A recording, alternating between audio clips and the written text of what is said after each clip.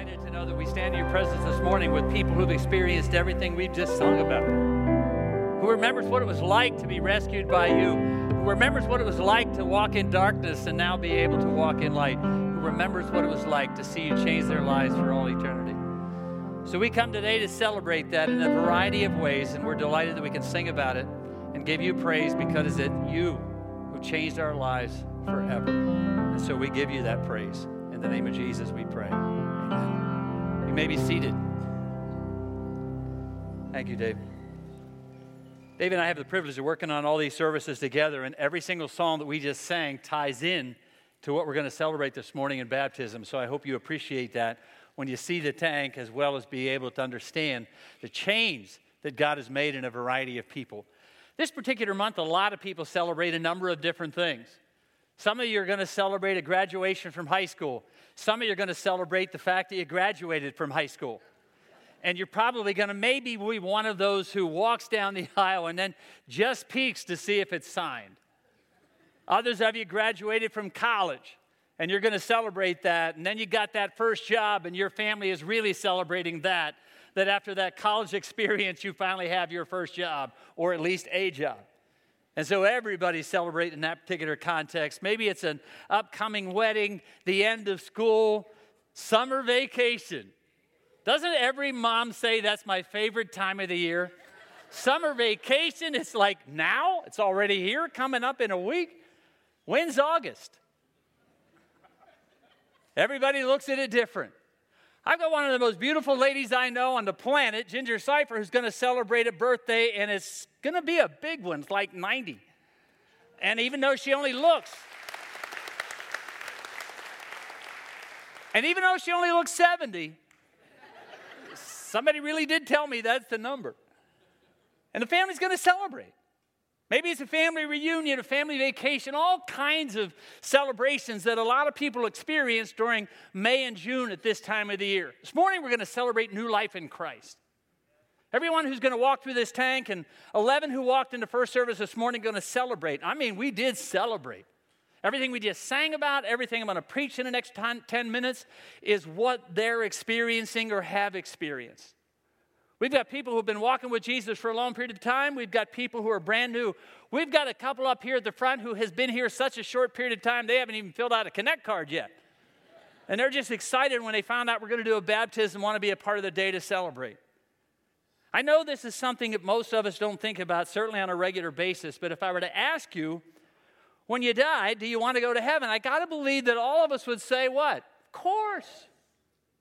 Now, if I were to ask you, how do you know you're going to get there for sure? I got to believe there would be more answers than just that one, of course. Some would say, well, I went to church regularly. Doesn't that count? Wait a minute. I go to CAC. That's got to count a lot. I lived a good life. I haven't hurt anyone. I've obeyed the 10 Commandments. I read the Bible. All wonderful answers, just not the right one.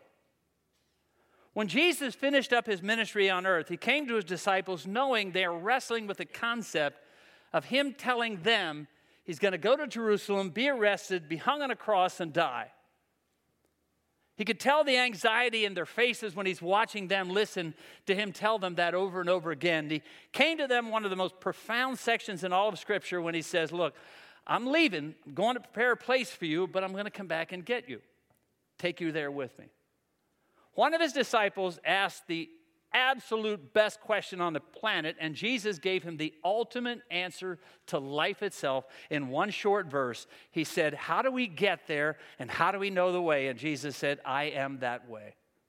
I am the way, I'm the truth, I'm the life. No one, can I underline that word, no one? No one comes to God except what? Through him. He is the way, the absolute only way. Everything we celebrate at Christmas, everything we just celebrated in Easter with God coming to the earth, Jesus dying on the cross, resurrection from the grave, all of it's tied in to what we celebrate this morning when we do baptisms here every so often. Scripture clearly teaches us that not a single one of us on this planet will be able to get to heaven on our own. Our sin is too ugly and God is too holy, and the gap between the two is enormous. Do you get that? Our sin is too ugly and God is too holy, and the gap between the two is enormous. A lot of people try to bridge that gap with good things, all the things that I mentioned a moment ago. They go to church, they read the Bible, they try to be nice to everyone, they obey the 10 Commandments, all wonderful things, but never really knowing for sure whether or not with any of those things I'm going to go to heaven. Now, others feel like, I'll never make it. I don't know if you have friends or family, when you talk to them about your relationship with Jesus and the fact that you know when you die you're going to go to heaven, and they say, I doubt if I'll ever get there. And so they give up. And some try to fill that hole in their soul with everything they possibly can. Sometimes it is church, sometimes it is activity, sometimes it's work and relationships. And for some people, it's even alcohol and drugs. Somehow, trying to fill that hole in their soul only to come up empty. Now, the sad part of both of those is neither one of them works. Trying as hard as you can to be accepted by God or believing that it really doesn't matter, so it doesn't matter, neither one of those work. What we celebrate over Christmas and Easter is the answer. It's what separates us from every other religion in the world. Every other religion in the world tries to do everything they can to at least get God's attention. And maybe somehow, somewhere along the way, what they'll do is pleasing Him enough so that their good will outweigh the bad. And when it's all said and done, because we're all going to die, it's the one thing for certain in all of us. Doesn't matter how long you live, doesn't matter how well you make it through life, how good you are, every single one of us are going to die. And we're going to face Almighty God. And we've got a God who so loved this world that instead of us trying to reach Him and get His attention, He came down and reached us. And not just came down to try to touch us, He actually came down looking for us and offering us life. And not just eternal life, which in and of itself is incredible. He offers us life now. I've come to give you life, and I've come to give it to you more abundantly. Heaven, absolutely. Incredible plan. But I've come to give you life right now, and you can live it, He says, to the full. He offered to pay God's required price for our sin. Romans tells us, if you've never heard the verse, I got to believe you probably heard it somewhere along the way, that all have sinned and come short of the glory of God. Not most, not a few, not quite a many of us, but all have sinned and fallen short of God's holiness. And the wages of that sin is death. And then this three little word in the middle, this three-letter word, but. First service I went, three little words, three little syllables. Somebody help me out there. They're going 3 letters. I went, oh, thank you very much. 3-letter word, but. I mean, you have any idea? The wages of sin is death, but the gift of God is a life through Jesus Christ our Lord. That's why we celebrate. That's why we celebrate baptism. That's why we celebrate when people come to Christ. That's why we celebrate new life in Christ over there, because it is indeed a celebration, new life in Christ. He didn't just die a martyr's death for a great cause. He died for our sin, paid the price for our sin, rose from the dead, and offers us life everlasting and, by the way, an amazing future in heaven. No eye has seen, no ear has heard, no mind can't even conceive what God has prepared for those who love Him.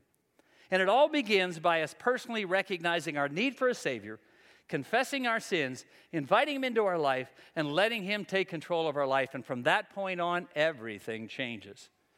And when I got to that point, there was a number of them getting baptized in the first service, and they're all going, absolutely, everything changes at that moment.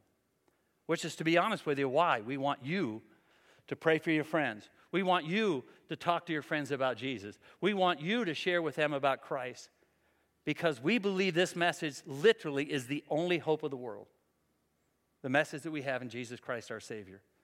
Which is why we want you to take it to your family, to your friends, to your coworkers, in your neighborhood, in your school, and around the world. Because we believe it's the answer to life. Now, what we're going to celebrate in a few moments is a public declaration of a personal decision. Most people who come to faith in Christ come to Him with 1 or 2, 3, 4 people around them.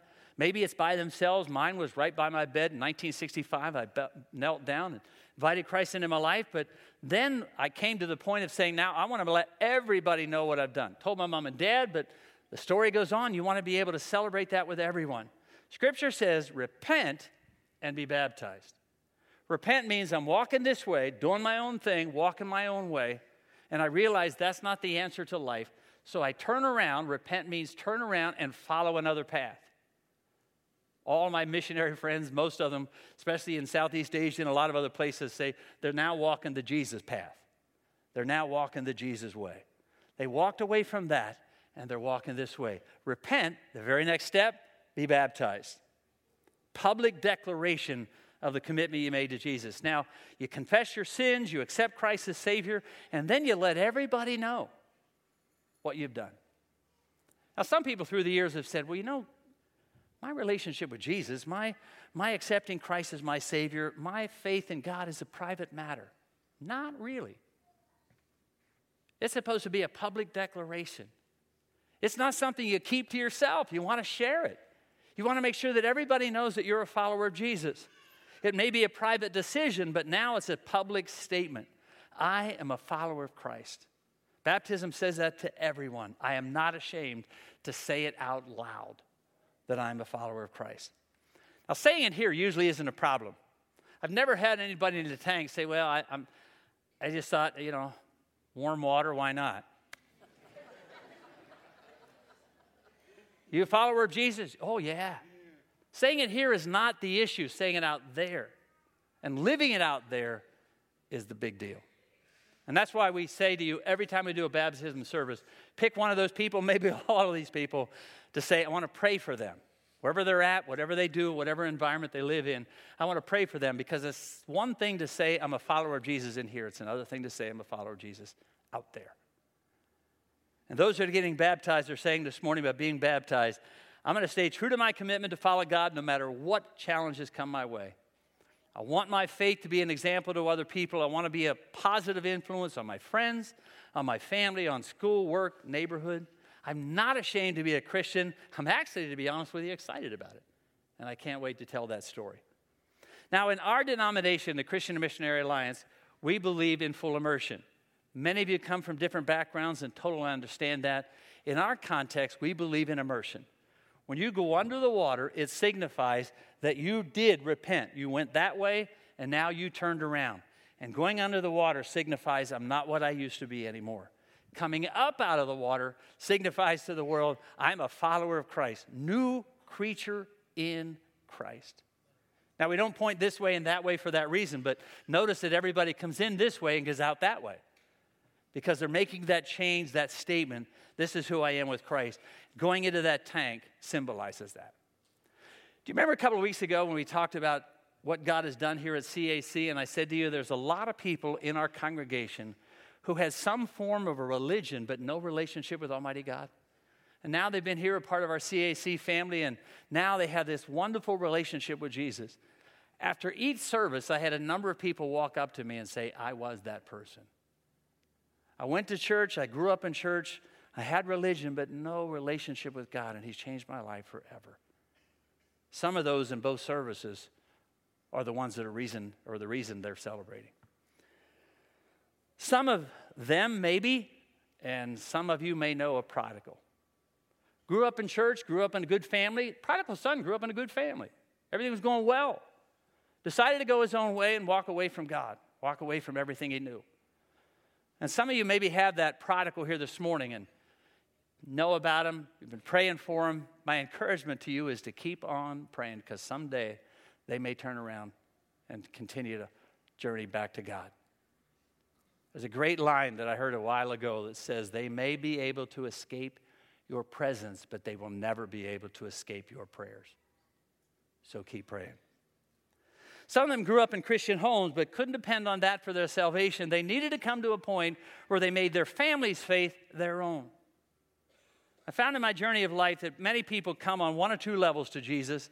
They either know enough they want to, that's what I need to do, or they heard enough they have to, because He's the only answer. And most of them, to be honest with you, in my experience, come at that level, and that's awesome. A few weeks ago, we started something a little bit new here, and that is these two crosses. One that says praying they find Jesus, and one over here says celebrating new life in Christ. And what we've asked you to do is, if there's somebody in your sphere of influence, somebody that you'd love to see find what you have found in Jesus, write their name on a card and put it on there. And through the service, anytime during the service, you can just get up and do that. There are cards over there, and many people have taken the opportunity to do that. On that particular Sunday morning, I had a card in my hand and a name on the back of it, of somebody I've been praying for well over a year. as only God could, when I said to you that day, when you know He's telling you to do it, He's already orchestrated it. God opened up an amazing opportunity for me that very day to go share with him about Jesus, and that I've been praying for him for a long period of time. And that very day, he accepted Christ as his Savior.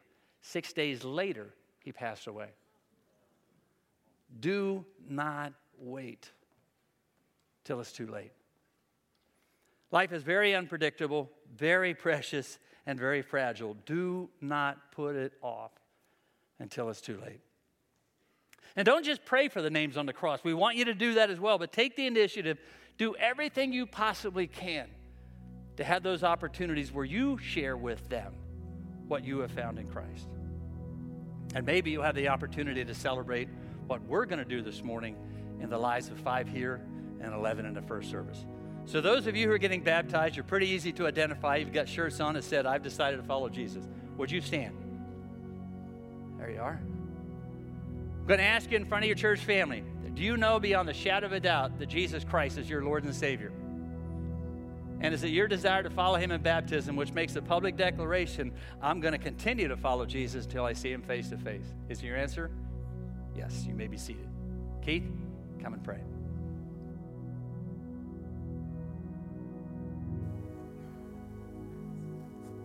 Let's pray.